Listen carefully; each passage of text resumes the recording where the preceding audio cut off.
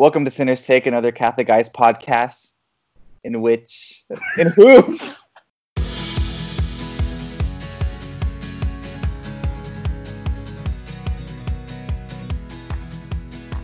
Welcome to Sinners Take, another Catholic Guys podcast of which we are the worst. I am Eddie. I'm Gerardo. I'm Leah. Yes. Okay. And today we are going to be talking about the culture and how to properly evangelize and where does the faith fit in the culture today. But for starters, first of all, welcome back to Gerardo. In the words of Obi-Wan Kenobi, now that's a name I haven't heard in a long, long time. And then I was traveling the world, and now I'm back to share my stories of adventure. And then we have a new guest on. Leah, tell us a little bit about yourself. Tell us all your sins in the whole wide world. Well, brace yourself. It'll take a while. We're about to begin our general confession. Good. This is the kind of content we need right now. I am Leah. I am originally from San Diego and have recently moved back to this area of Southern California after spending 5 beautiful years in the hot desert of Phoenix, Arizona. And I work in ministry and in social media and in digital evangelization. So she's our hip friend. She's our like renegade hip friend. I don't know about that. I've got one important question about your time in Arizona. How do you feel about Whataburger? Oh gosh. Okay. I don't care for it. It's not good. It's good. It's just really unpleasant. And people make a big deal about like the honey chicken butter biscuit thing or whatever. That's what they all say. Yeah. Well, it's fine. But it's just not. I don't know. If someone was like, you get the honey chicken butter biscuit thing or In-N-Out, or even something maybe a little bit below In-N-Out, I would always choose the other option. I've never been impressed with their fries too in particular. I feel like they're just like pretty much bottom tier French fries. Me and Eddie had Whataburger one time, and like on a Sunday, and it sat in my stomach all the way till the end of the conference on like a Thursday. It was disgusting. That is rough. For sure, rank last. And again, we probably just alienated like half of our audience, but that's fine. You know, we can deal with losing 2 people, half of our audience. This is how every conversation goes. It always starts with, I'll be like, I don't think Whataburger's that good, and they'll be like, well, what did you have? And I'm like, I don't know, a burger, because I went to a burger place. And they're like, see, that's your problem. You got to get the honey chicken biscuit, and it's okay. Well, I went to a burger place that called What a Chicken. What a chicken. Yeah. Yeah, so, not impressed. Yeah, that's the important things. But moving on to actual less important things, but we're talking about the culture and how to properly evangelize in this culture and where does the faith even fit in. And for the record, we're not talking specifically about like the culture of the coronavirus. We're talking about our culture as a whole. If we ever get that back. Yeah. And will culture ever return? That's the title of the episode. Will culture ever return? Oh gosh. But yeah, I guess we could start with this. We could just start with like, what do we think? What is culture? Not what is our culture? What are we even living in right now? I think I texted both of you about this prior to this recording, but I can go down like wormholes and rabbit holes of like what culture is in the first place, and then I can get like super meta about like what is a culture of a culture and all these subcultures that exist and all this stuff. But I don't know. So if that starts happening, just take over. But I think like the kind of terms that have been helpful for me as I've thought through things are just like secular culture, church, and church culture. And basically, secular culture is anything apart from the church. Church is like the icon for the kingdom of God that Jesus established here on earth. And then church culture is like the culture that comes from that. So then sorry, I'm laying out my No, points continue. here. I'm curious. And so I think what culture is on both, so like secular culture and church culture, what we're talking about when we say culture is like the shared attitudes and artifacts, and I mean, in most cases, I think I tend to be speaking about like the media that is comes from both of those from those like communities, I guess. And so I would say, at least at this point in my thoughts, that culture is like the natural consequence of any kind of communal experience, that of course some reality or expression of culture is going to come from that. And so I think I see that most clearly played out just with like the work that I do and stuff, in the way secular culture produces and celebrates and shares culture, and the way the church does the same thing, just in different ways. So I don't know if that's helpful, or if you share those thoughts, or if you guys have any other thoughts to add to that, or if that's just like super abstract and ambiguous and unhelpful entirely. No, I think it is. I think it's good and important to have a basis. If we're going to talk about culture, we got to at least have some sort of idea of what that even is. And I think I like what you said, that it's the collective attitudes and approaches to, and like just overall approach to situations that people have on a more collective basis. And I think that that's good. And I think that there is a lot of not great parts about the culture that I think that, and particularly that I think make it harmful for specifically the church, and for specifically people to have a relationship with the Lord. And I would say even sometimes even in the church cultures too. There's a lot that is hindering an authentic relationship. And I'm sure we can dive back into what some of those are in a moment. But so yeah, what do you think are some of the key defining? Gerardo, did you have anything to add before I'm just going to ask? What are the key defining what would you say are the defining attributes of the cultures we live in? Do you have before we jump into that? Okay. No, I mean, for me, just culture is. Yeah. Wait, do you have something to add, or you don't have? Oh, no, I don't. You just go into the question. Yeah. So So I guess that, but then that becomes, so if it is the common approaches and what was the word that you used? I don't want to misquote you. Did you say attitudes? I think I said artifacts, attitudes and artifacts. Yeah. That's what I used. So that raises the question of what are those common attitudes that we have in our culture?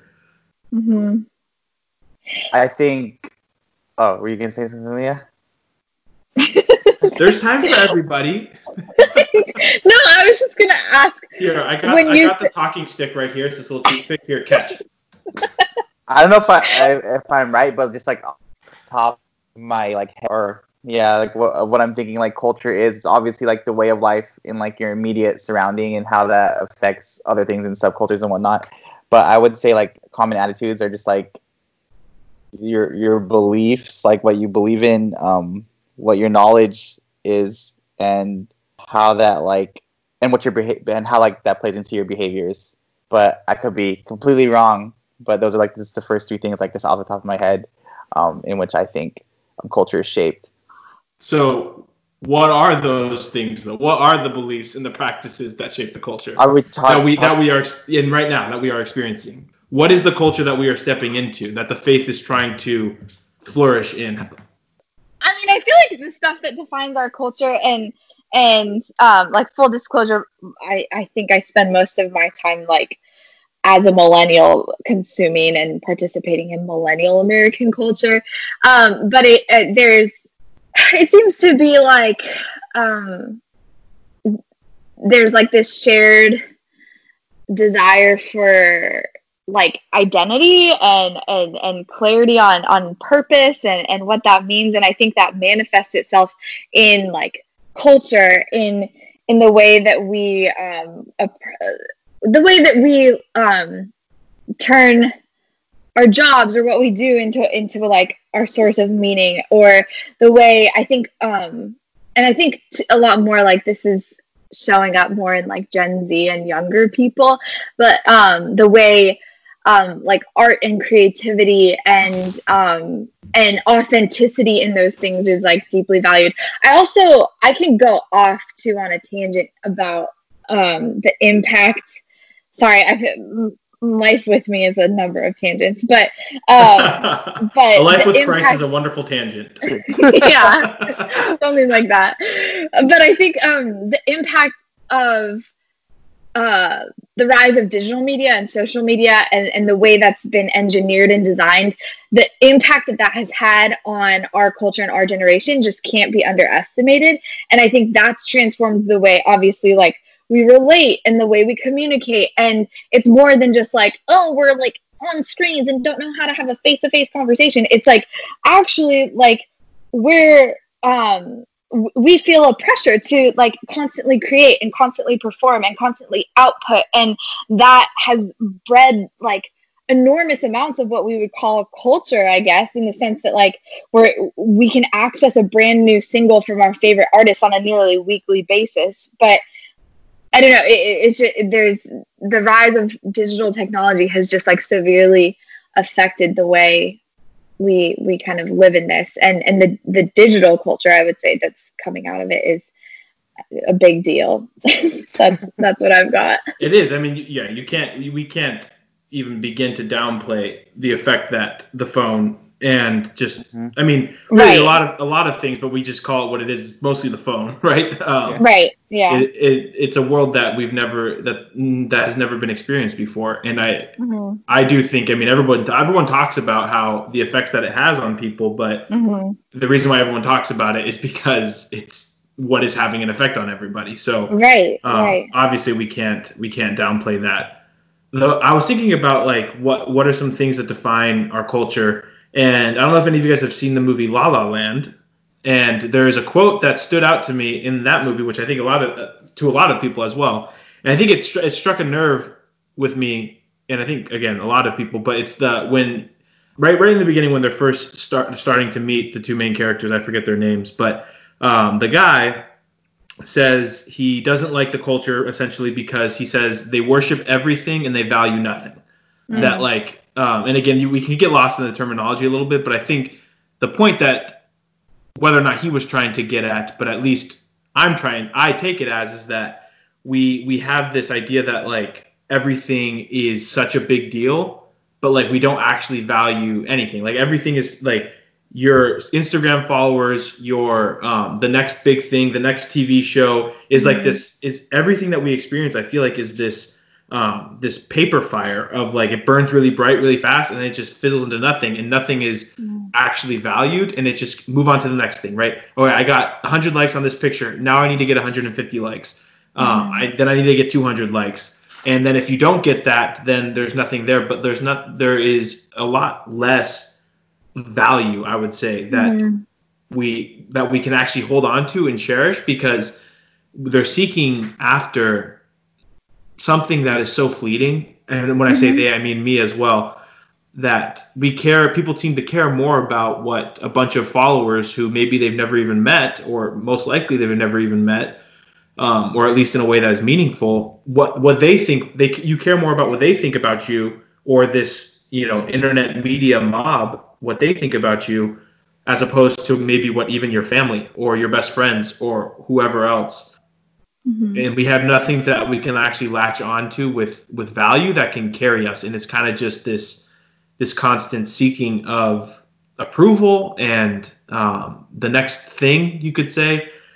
I mean, I agree. And I think that one of the biggest things that I return to a lot is just reflecting on art's role in culture, because art is a tremendous player in what we are talking about when we're talking about culture, because you review or examine different cultures, whether it's like different global cultures or different historical cultures, and I think the art is very indicative or it can reflect a lot and speak to a lot, and I think that what art means right now is something obviously that none of us have ever really like set out to arrive at, but it's something that we're living in the sense that like art and creating and making and doing is more accessible than it ever has been, in that like any person could become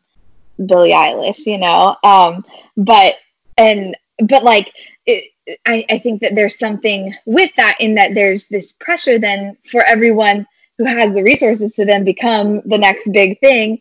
But that is almost, I don't really know what I'm getting at, other than this like democratization of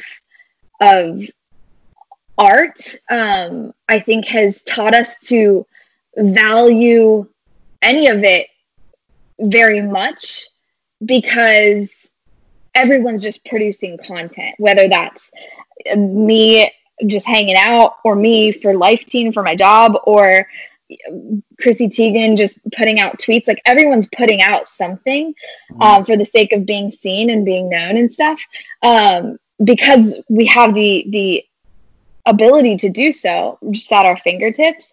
And I think that affects us in really, really big ways, and it affects art in really big ways, because then like the standard for what we expect out of art isn't tremendously high until like occasionally we're hit with like a masterpiece, you know. But I don't know, maybe that's like a really dark, well, it's funny you bring that all up, because we just kind of talked about that in our last episode, where we specifically called out things like TikTok. And again, not like, I think that they can be good, right? But a problem can come when you're seeking after more so the affection and approval of others, as opposed to like the actual joy of creating something. And again, maybe not even something that is great. And I kind of want to reemphasize that from last week too. Even like, you can create and enjoy the process of creating and use it to bring people together. A friend of mine pointed out that like a lot of families can like do like bad dance videos together, and that is wonderful because it brings the family together in a very special way. But that's the process of that is good. But like, when people are just, again, when you brought up William Eyelash, that everyone thinks that they can be the next one of them, which I think it's sad, because people they just want to, all the kids with the starting of the YouTube channels, or the idiots starting podcasts like at Sinners Take, who just and I also, idiots is a harsh word. I don't mean to say that, but it's because a lot of it's the pressure that they feel like that's what's going to give them their identity. And I would agree. Right. I think there's just such an identity crisis in the world that we have today. Well, in our culture. Yeah, especially in our culture, I think, and just working with young people for a majority of the time, there's this pressure of like achievement, and that spreads across all platforms of their life, whether it be school, whether it's sports, whether it's art, whether it's achievement in your homes.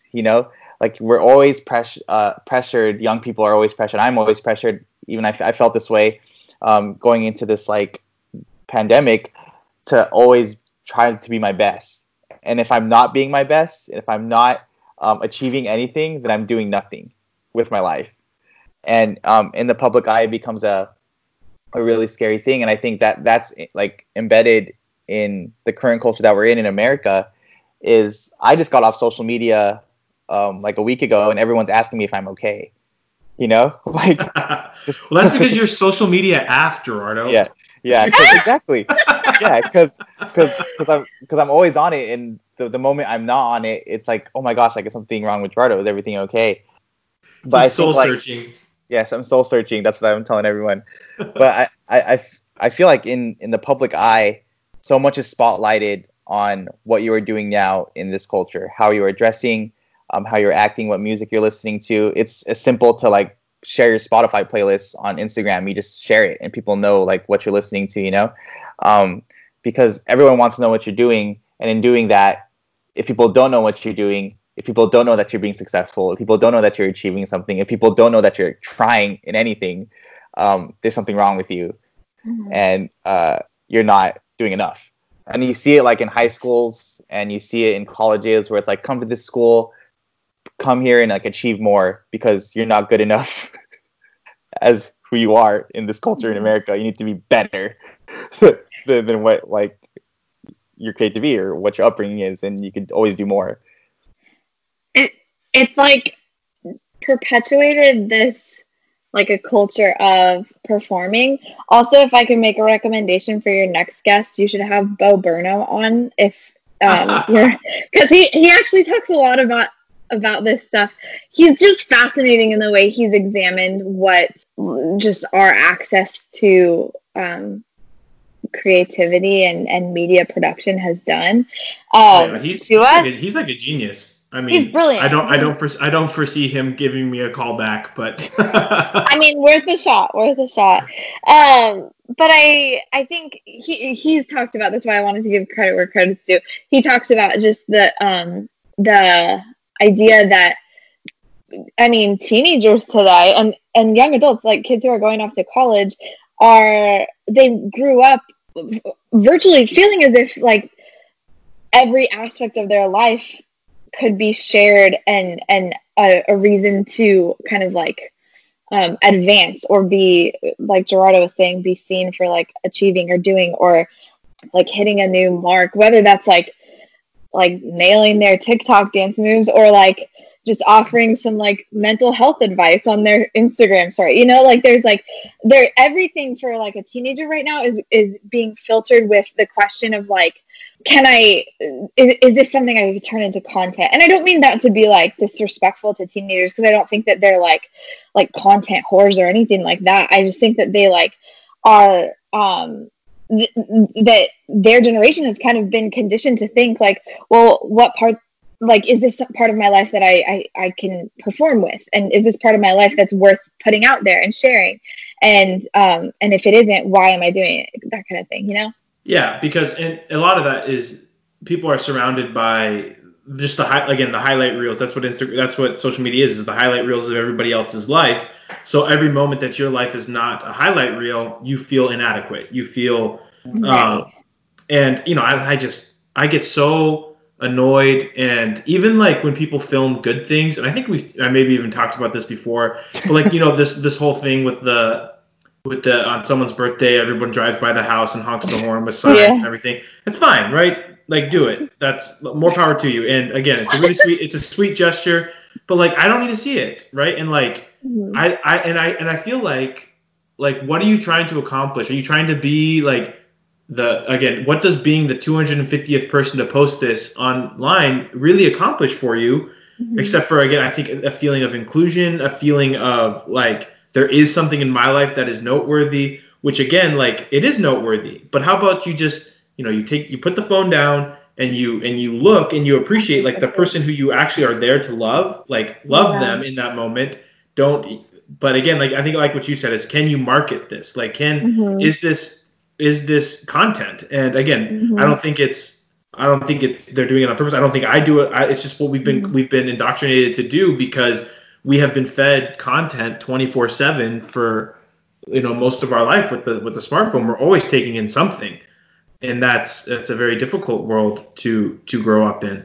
Yeah, it's crazy. I'm just like thinking about like when I was in high school and like when I was going through some stuff or when something good happened to me. The year was 1917. Back in my day, we used to walk 40 miles in the snow. Oh my god! It was uphill both ways. Both ways. But I just remember like in high school when it was like a good achievement. I'm just thinking about this now. Or if I was sad or if something was going wrong in my life, I would like go in my room and just like turn on music and just listen to music, you know, and celebrate in like that way. Or I would like write and I would use like those sources of like art, because that was the art that was like known to me. Like putting in a CD player or putting in like a cassette in a record player and putting on my giant headphones and just like listening and like zoning out. Listening to Wow Worship 2002, Wow Worship 2007, or emo music, you know.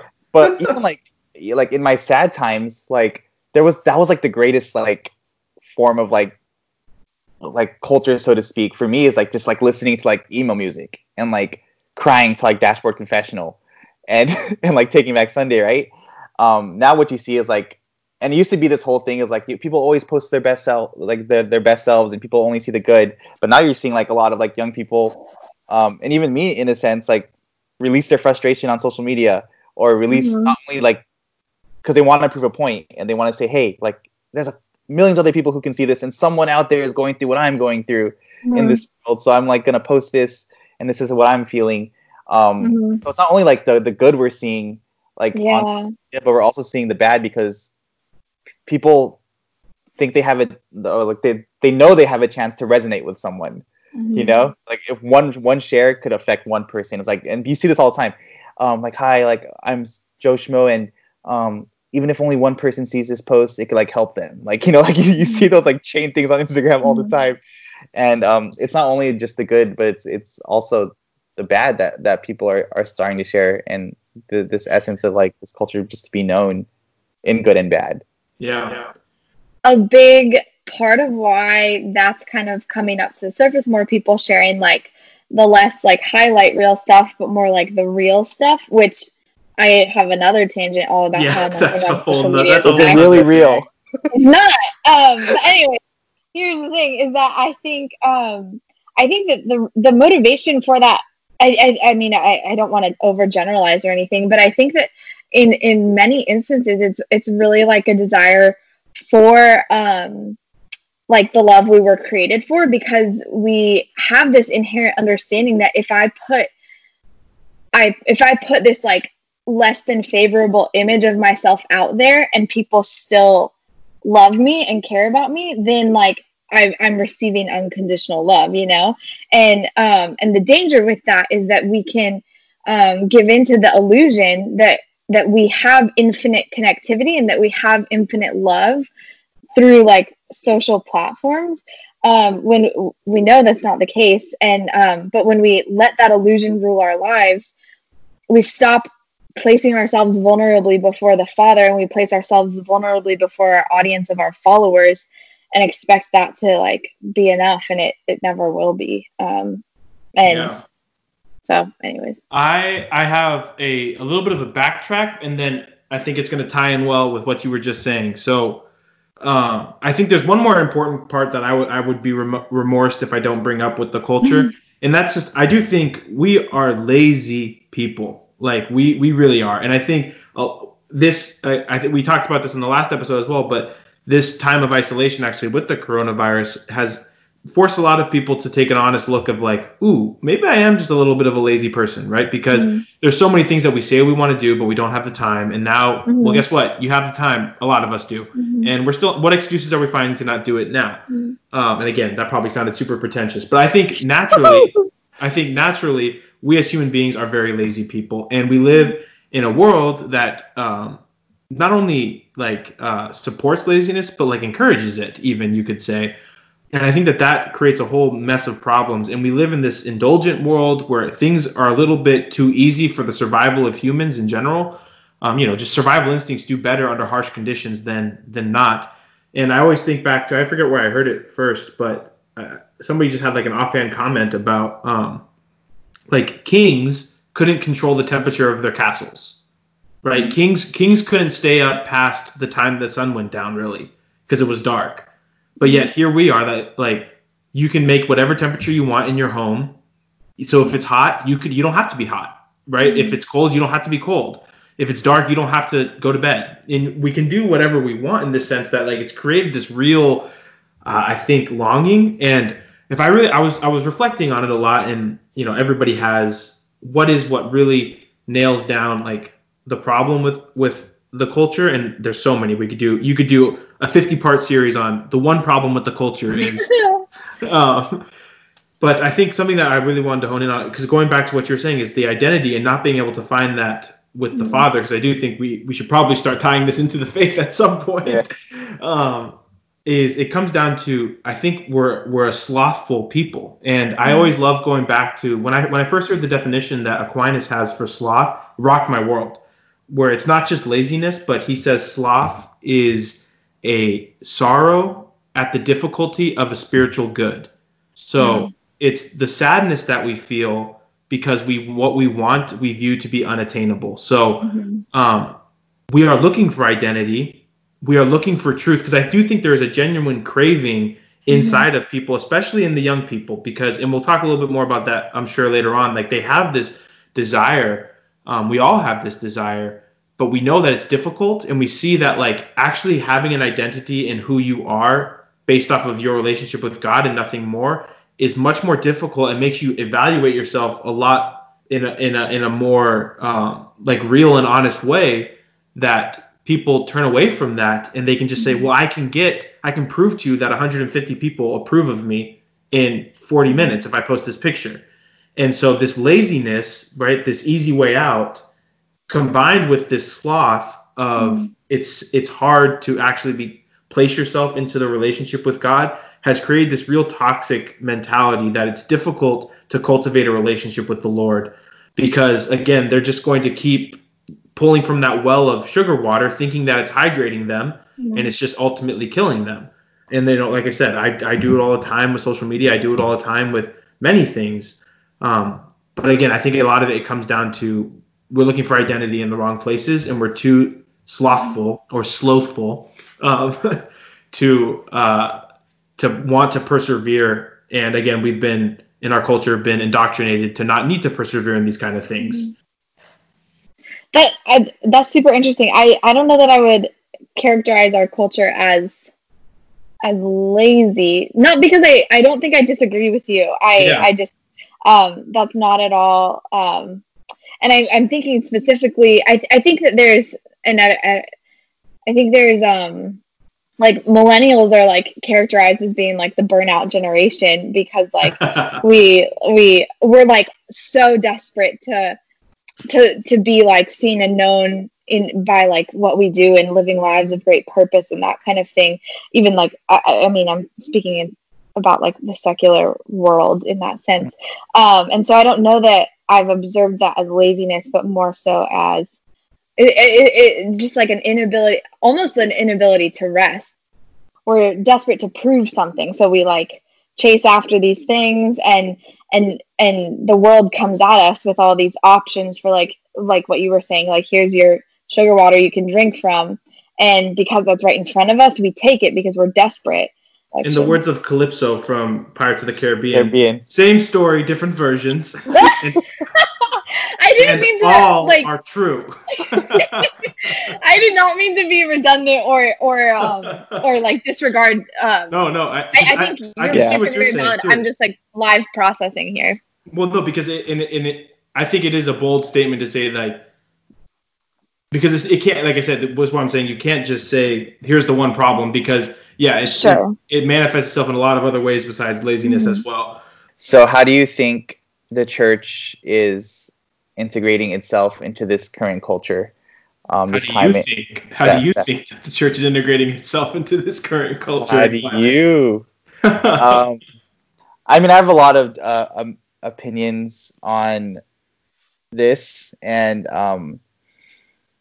I think that the church is not doing a great job at integrating this culture and accepting culture and using culture as a ways of evangelization. I remember even when I was a teenager, I was taught about like the new evangelization that took place in like Vatican II, and how the church is going to like be and infiltrate itself within the culture to evangelize like to young people and evangelize to like the world and whatnot. And it was a word that got me excited, but I lived, I think, within like ministry and within the church as a young person, and I still don't know what that new evangelization was ever cut out or meant to be. Like, like what is that new evangelization? Is it the same thing? Is it what we've been doing? Is it something that's new? And how is that integrated into like my upbringing, what I'm going through, and the voice of myself that I want to be heard in church? I was just talking to Leah about this. I think the church has lost the art of listening to young people. Just people in rooms who talk about the young church without bringing someone young in the church into the room. And if you just see this in like pastoral councils, just like across the nation, and how churches are run, it's always run in this hierarchical system of like, you earn this by your age, and if you're too young, then your voice doesn't really matter to us. So it's like, no kidding that like 18-year-old Johnny teenager is going to be like, well, I've been trying to do something for the church, but they're not really listening to me. So here's another attractive like non-Catholic church that is going to listen to me. and is going to use my gifts and make me feel accepted. So I'm going to go there because I'm trying to be accepted on social media. I'm trying to be accepted in my friend groups. I'm trying to be accepted at school, in my family. And this is finally a place that's going to accept me for who I am and say, hey, like, your photography skill could be used in our church, or like your musician's like skill could like be used in our church. We're going to embrace that, and we're going to love you and love your artisticness and love your weirdness and spunkiness. So I think like as a Catholic church, again, we throw out terms a lot, and there's always like documents and like, this is the year of the young church. This is the year of like young adults. But like, I don't really see like anything that's being done differently, you know? And I think we have to get away from like putting it in a statement and then actually like doing it. So that's like my hot take right off the bat on culture in church. And it's so tough because like in the essence, you know, to an extent at least, the church is by nature going to be countercultural. So it's what, like, we can't just completely steer into it, right, and just be like, well, we just do everything the culture says, but also there's an element that you can't just be ignorant of it, because so it's like, how do you weed out the like what is the culture that you need to adapt, and what is the parts that you need to not? And you know, so I think some people may sometimes take a too simplistic approach, but I agree though, Gerardo, that there is a sense of people don't feel like they belong, and that's really what people want, right? What is, I forget what the psychologist is who talks about like the thing that you need the most in order to survive as a human being, like even just evolutionarily. I really emphasize that word funky, but evolutionarily, besides like your immediate needs of like food, water, and like shelter and things like that, is belonging. It's the feeling that you belong somewhere, and that's obviously so important. But do we do a good job of bringing these kids into a sense of belonging? If you don't feel like you belong there too, you're never going to take ownership of it.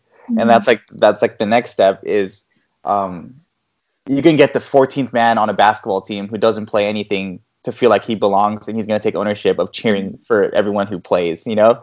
You can get like a kid who is on ASB who doesn't really do anything, but you saying you belong here as like the treasurer, whatever that means, of like ASB. But they're going to take ownership of it and say, I'm the treasurer of ASB. And I feel like we as a church are not welcoming and making people feel like they belong. When I moved back, and I think I shared this with you too, Eddie, like when I moved back from Portland, I didn't feel like I belonged to any church, and I would go to mass every Sunday and sit in pews, and I'd just be like, I don't belong anywhere in here, because no one's talking to me, no one's even looking at me, no one's like taking the time out of it to like greet me, and I'm just trying to smile at people, and I'm always smiling at people. But I think like we really feel like making people, and young people especially, feel like they belong or have a voice in this. Yeah, I feel like the biggest things coming to mind as we talk through this are just like, we as church need communal life to be what it was meant to be if we want to see the church, you know, have an effect on culture. Because I think that there's sometimes this flawed attitude of like, well, the church exists to like go fix culture, and like and as Christians we need to go like reclaim it or impact it, or it just, in my experience, it's kind of bred this like strange idea that like the Christian's duty is to go like sanitize culture of anything that's bad. And I think that that's backwards, because I think that we've forgotten how to like be human and be community. And so when we go to church, we're not like participating in anything. I mean, participating in the sacraments is the most meaningful thing that we'll ever do on earth. Yes. But the periphery, like, experience of that is rarely anything meaningful in my experience, I would say. And I don't know, I tend to be very, very idealistic, but I do have this hope that like when communal life is lived out, and when families and kids and couples and single people can all like coexist without being like weird segmented groups of people that happen to go to mass at the same time. But people who can share like actual life, like share a meal and enjoy it, or celebrate a victory, like a job change, or celebrate like just celebrate these human experiences. That's when church starts to become a place where people feel like they belong. And that's when those people who feel like they belong become who they were made to be.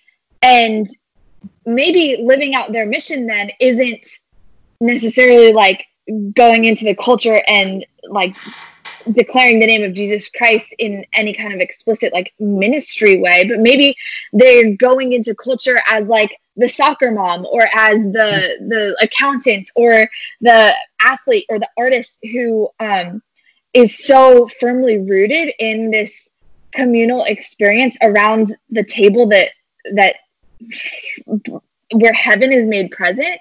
And so when they go out into culture, they don't feel this need to like fix or sanitize or like clean up culture, but they're already bearing this light and are compelled to invite others into that light. And that's when we start to see culture change. And I know those are sweeping idealistic terms. No, but that's the thing is there's no other way. And not only do they go out and not feel like they need to just go and fix everything themselves, but also they don't feel like they need to find belonging in things that aren't good, because they found belonging in the place that matters. So, and again, you're absolutely right. The world needs good accountants, and the world needs mechanics that aren't going to rip people off, and the world needs good lawyers and all these other things. And that's the most important thing. Like I talked to some students, like about, what they want, what they should do.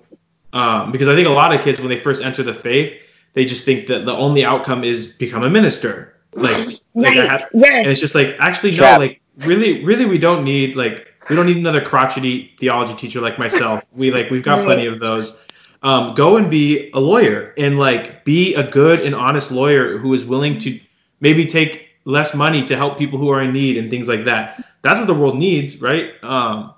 And the fact of the matter is, what I've actually really struggling with just even recently, actually, before I go into that, I really like what you were saying about that. And I've been kind of dabbling with this idea of what is something that if I were ever in charge of a parish, and I would encourage people to try it, like pastors to try it, something that they could add that's small, that may be able to make a difference. Because I personally, everybody does, right? I hate announcements. I hate in mass.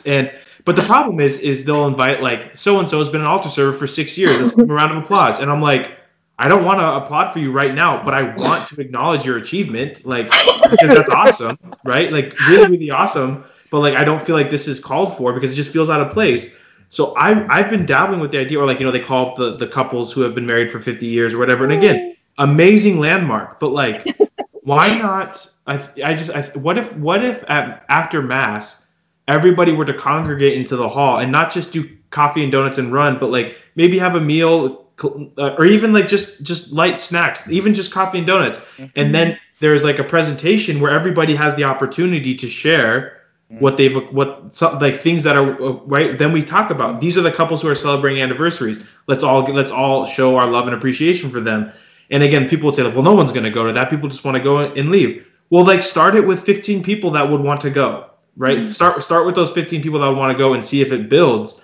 And people could have the opportunity to share, like, so-and-so just got into this college. And again, then we run into the problem of everyone's going to be one-upping each other or whatever. But ideally, right, if we can keep it pure, but like, that's how you can get a community to wrap around somebody. And I'd be interesting to see if people giving it a try, instead of trying to cram it into the mass half-assed, like go all the way into it in the appropriate time, I think could do wonders.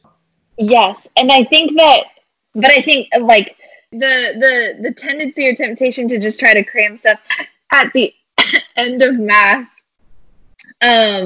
or within something that like all the parish is already going to be at, rather than like doing something intentional outside of that, is just, I don't think that it reflects a real understanding of like what the mass is and was meant to do, because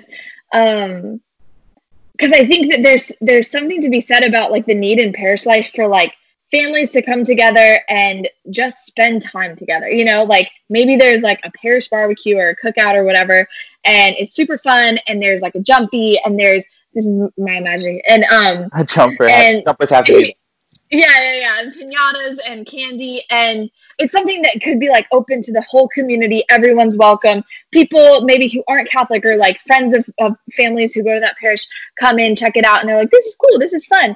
But like the mass was never meant to be like this it's meant to be a communal experience in the sense that it's corporate sacrifice, but that's like totally set apart from these other things, and it should like flow from and to, like it's not like they're like totally disjointed, but like there's a reason like I would prefer to bring a friend to like my parish fish fry than a friend who's not Catholic than like mass, because like the mass on its own is not like inherently like evangelistic. Like it's not going to bring a person along, you know, like there's some setup required. And it would take a specific like supernatural grace to like just walk into the mass and be like, oh, I understand everything, and this is the most beautiful thing I've ever experienced. Right. Most people need to be brought in via that community route, which exactly.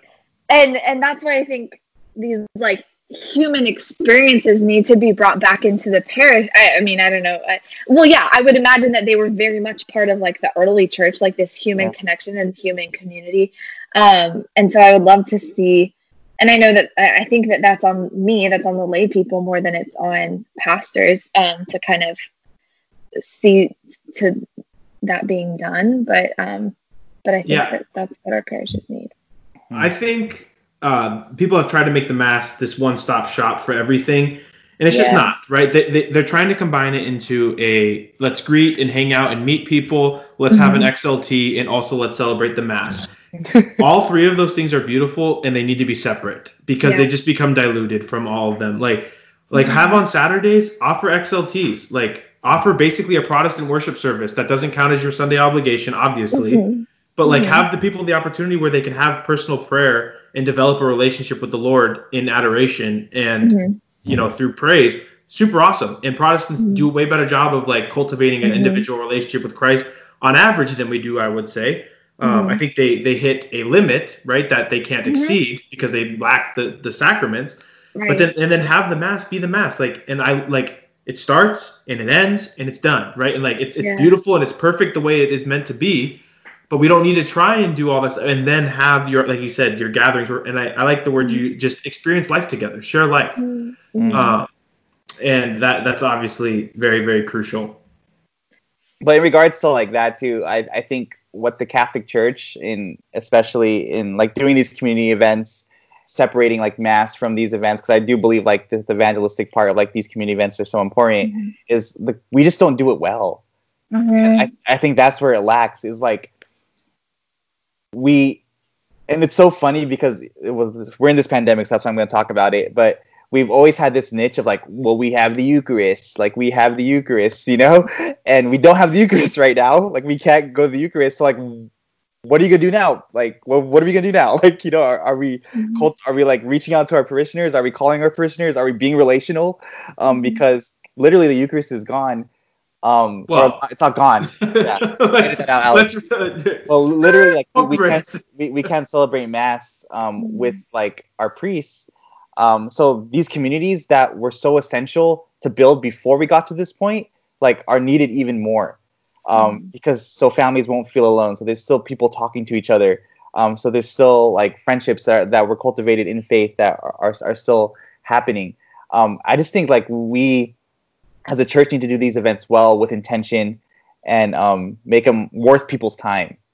You know, because I've been to fish fries where it's like, why even come to this fish fry? You know, or I've been to like festivals, parish festivals, where it's like, why am I even here? You know, but we just need to do it well and with quality. And I think that's how you cultivate like good community and cultivate that relationship within the culture of like your church, within the culture of the city that the church is located.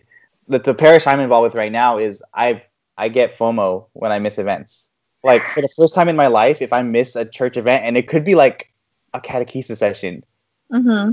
I'm like, darn it, like I'm missing out, you know? Mm-hmm. And that was cultivated because they built relationship with me, but they put so much effort and quality into like what they do in every single detail of their parish. And I think that's what it takes, because we're competing with so much quality, you know? Mm-hmm. Like we really are. And we're talking about like art and culture, like we're competing with so much quality all around us, on our phones, on our computers, in media, like in every form of media, that of course it's going to be more attractive when someone sees quality and then goes to the Catholic Church and goes and is like, wow, this is like not good quality, you know. And I think that there's like a line to play with that, obviously, and we just need to be better at evangelizing outside of the sacraments. Mm-hmm. Yeah, I've been really wrestling with this just recently. Like, the problem is when you really get down, and going back to Leah's like, you know, idealistic mentality, and it's good, and it has to be, because that's the only way it's going to work. Because when you really boil it down, there is no efficient way to do ministry. There is no efficient way to evangelize. It's by its very nature going to be inefficient. There's no video series that's going to change it. There's no again, are you sure? There's no podcast that's going to be like the way that we worded it. Oh my gosh, if everybody heard it, then the world would be saved. It's like Aquinas speaking. Yeah, that doesn't work. And it's tough because we live in a culture that is so everything needs to be efficient, and everything is becoming more and more efficient. And we're trying to, I think, match that with the faith that, like, you know, we need to do. How many people can we get to these things? Which, again, I think we've talked ad nauseum about, you know, worrying about numbers. But really, it's not going to change, and it's not going to be better until people just want to own up to, I need to be willing to have conversations, to be willing to welcome people in, to be willing to build community, which is difficult, is the thing. And people don't want to put in the effort to, or people are not that they don't even want to, they don't know how, or they're afraid to, or it's awkward. But, you know, Gerardo and I, and Leah, you're involved with it too, and many other people, we do that young adult ministry called Heart of the City. And to be honest, like, I mean, it's come a long way, and it does a lot of really good, but there's a wall that we hit with it. And I think the only thing that is going to change it is going to be if everybody shows up that day and says, I'm willing to make a fool of myself trying to talk to people and welcoming, and then people are willing to, like, step out of their comfort zone and build that community brick by brick. And there's just no easy way to do it. And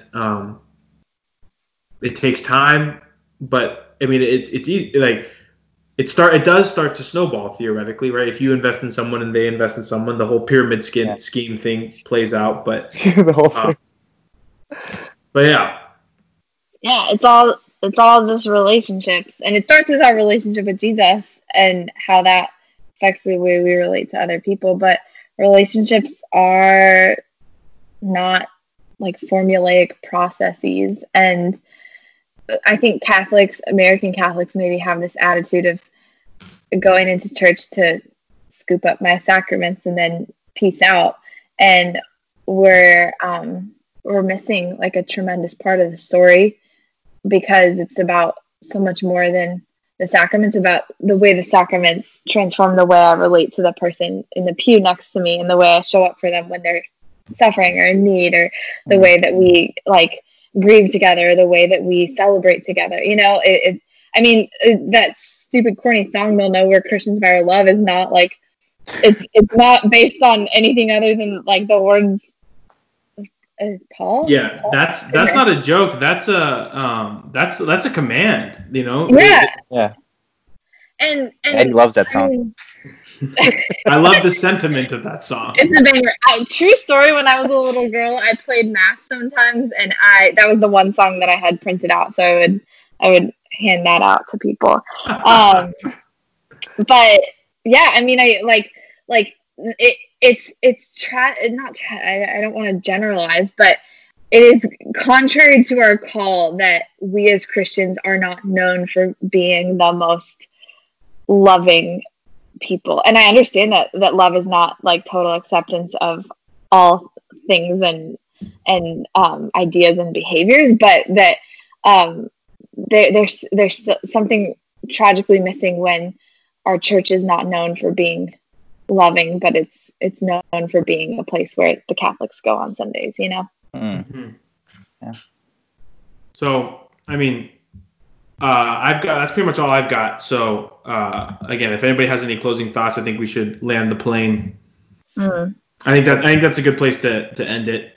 Mm-hmm. Unless you have something else. I do not. That was a good way to end it. I think love God, love others. Yeah. Aspire love.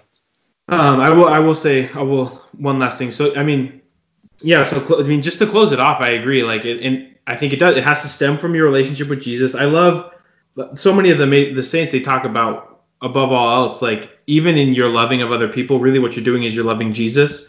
You're bringing them to Him, and that kind of takes the pressure off of it too. That we need to love Jesus with our whole heart and have this burning desire to bring those who He loves as well to Him. You know, and be intentional about it, and work hard at it. And like we've talked about, don't be afraid to make a fool of yourself. And you know, if people don't know, like if people don't know you are a Christian by your love, then we're probably doing it wrong. So, yeah. So, well, Gerardo, it was good to see you again. Leah, it's great to have you on. We'll have to have you on again soon. Lots of good. Just like good conversation, you know, like it's like super good. It's just like I just had like a great, like just so good, like seen and known, you know. Oh my gosh. I'll be in the podcast in another year, so yeah. Check back to Gerardo in a year. So yeah, that's the Sinner's Take. Bye.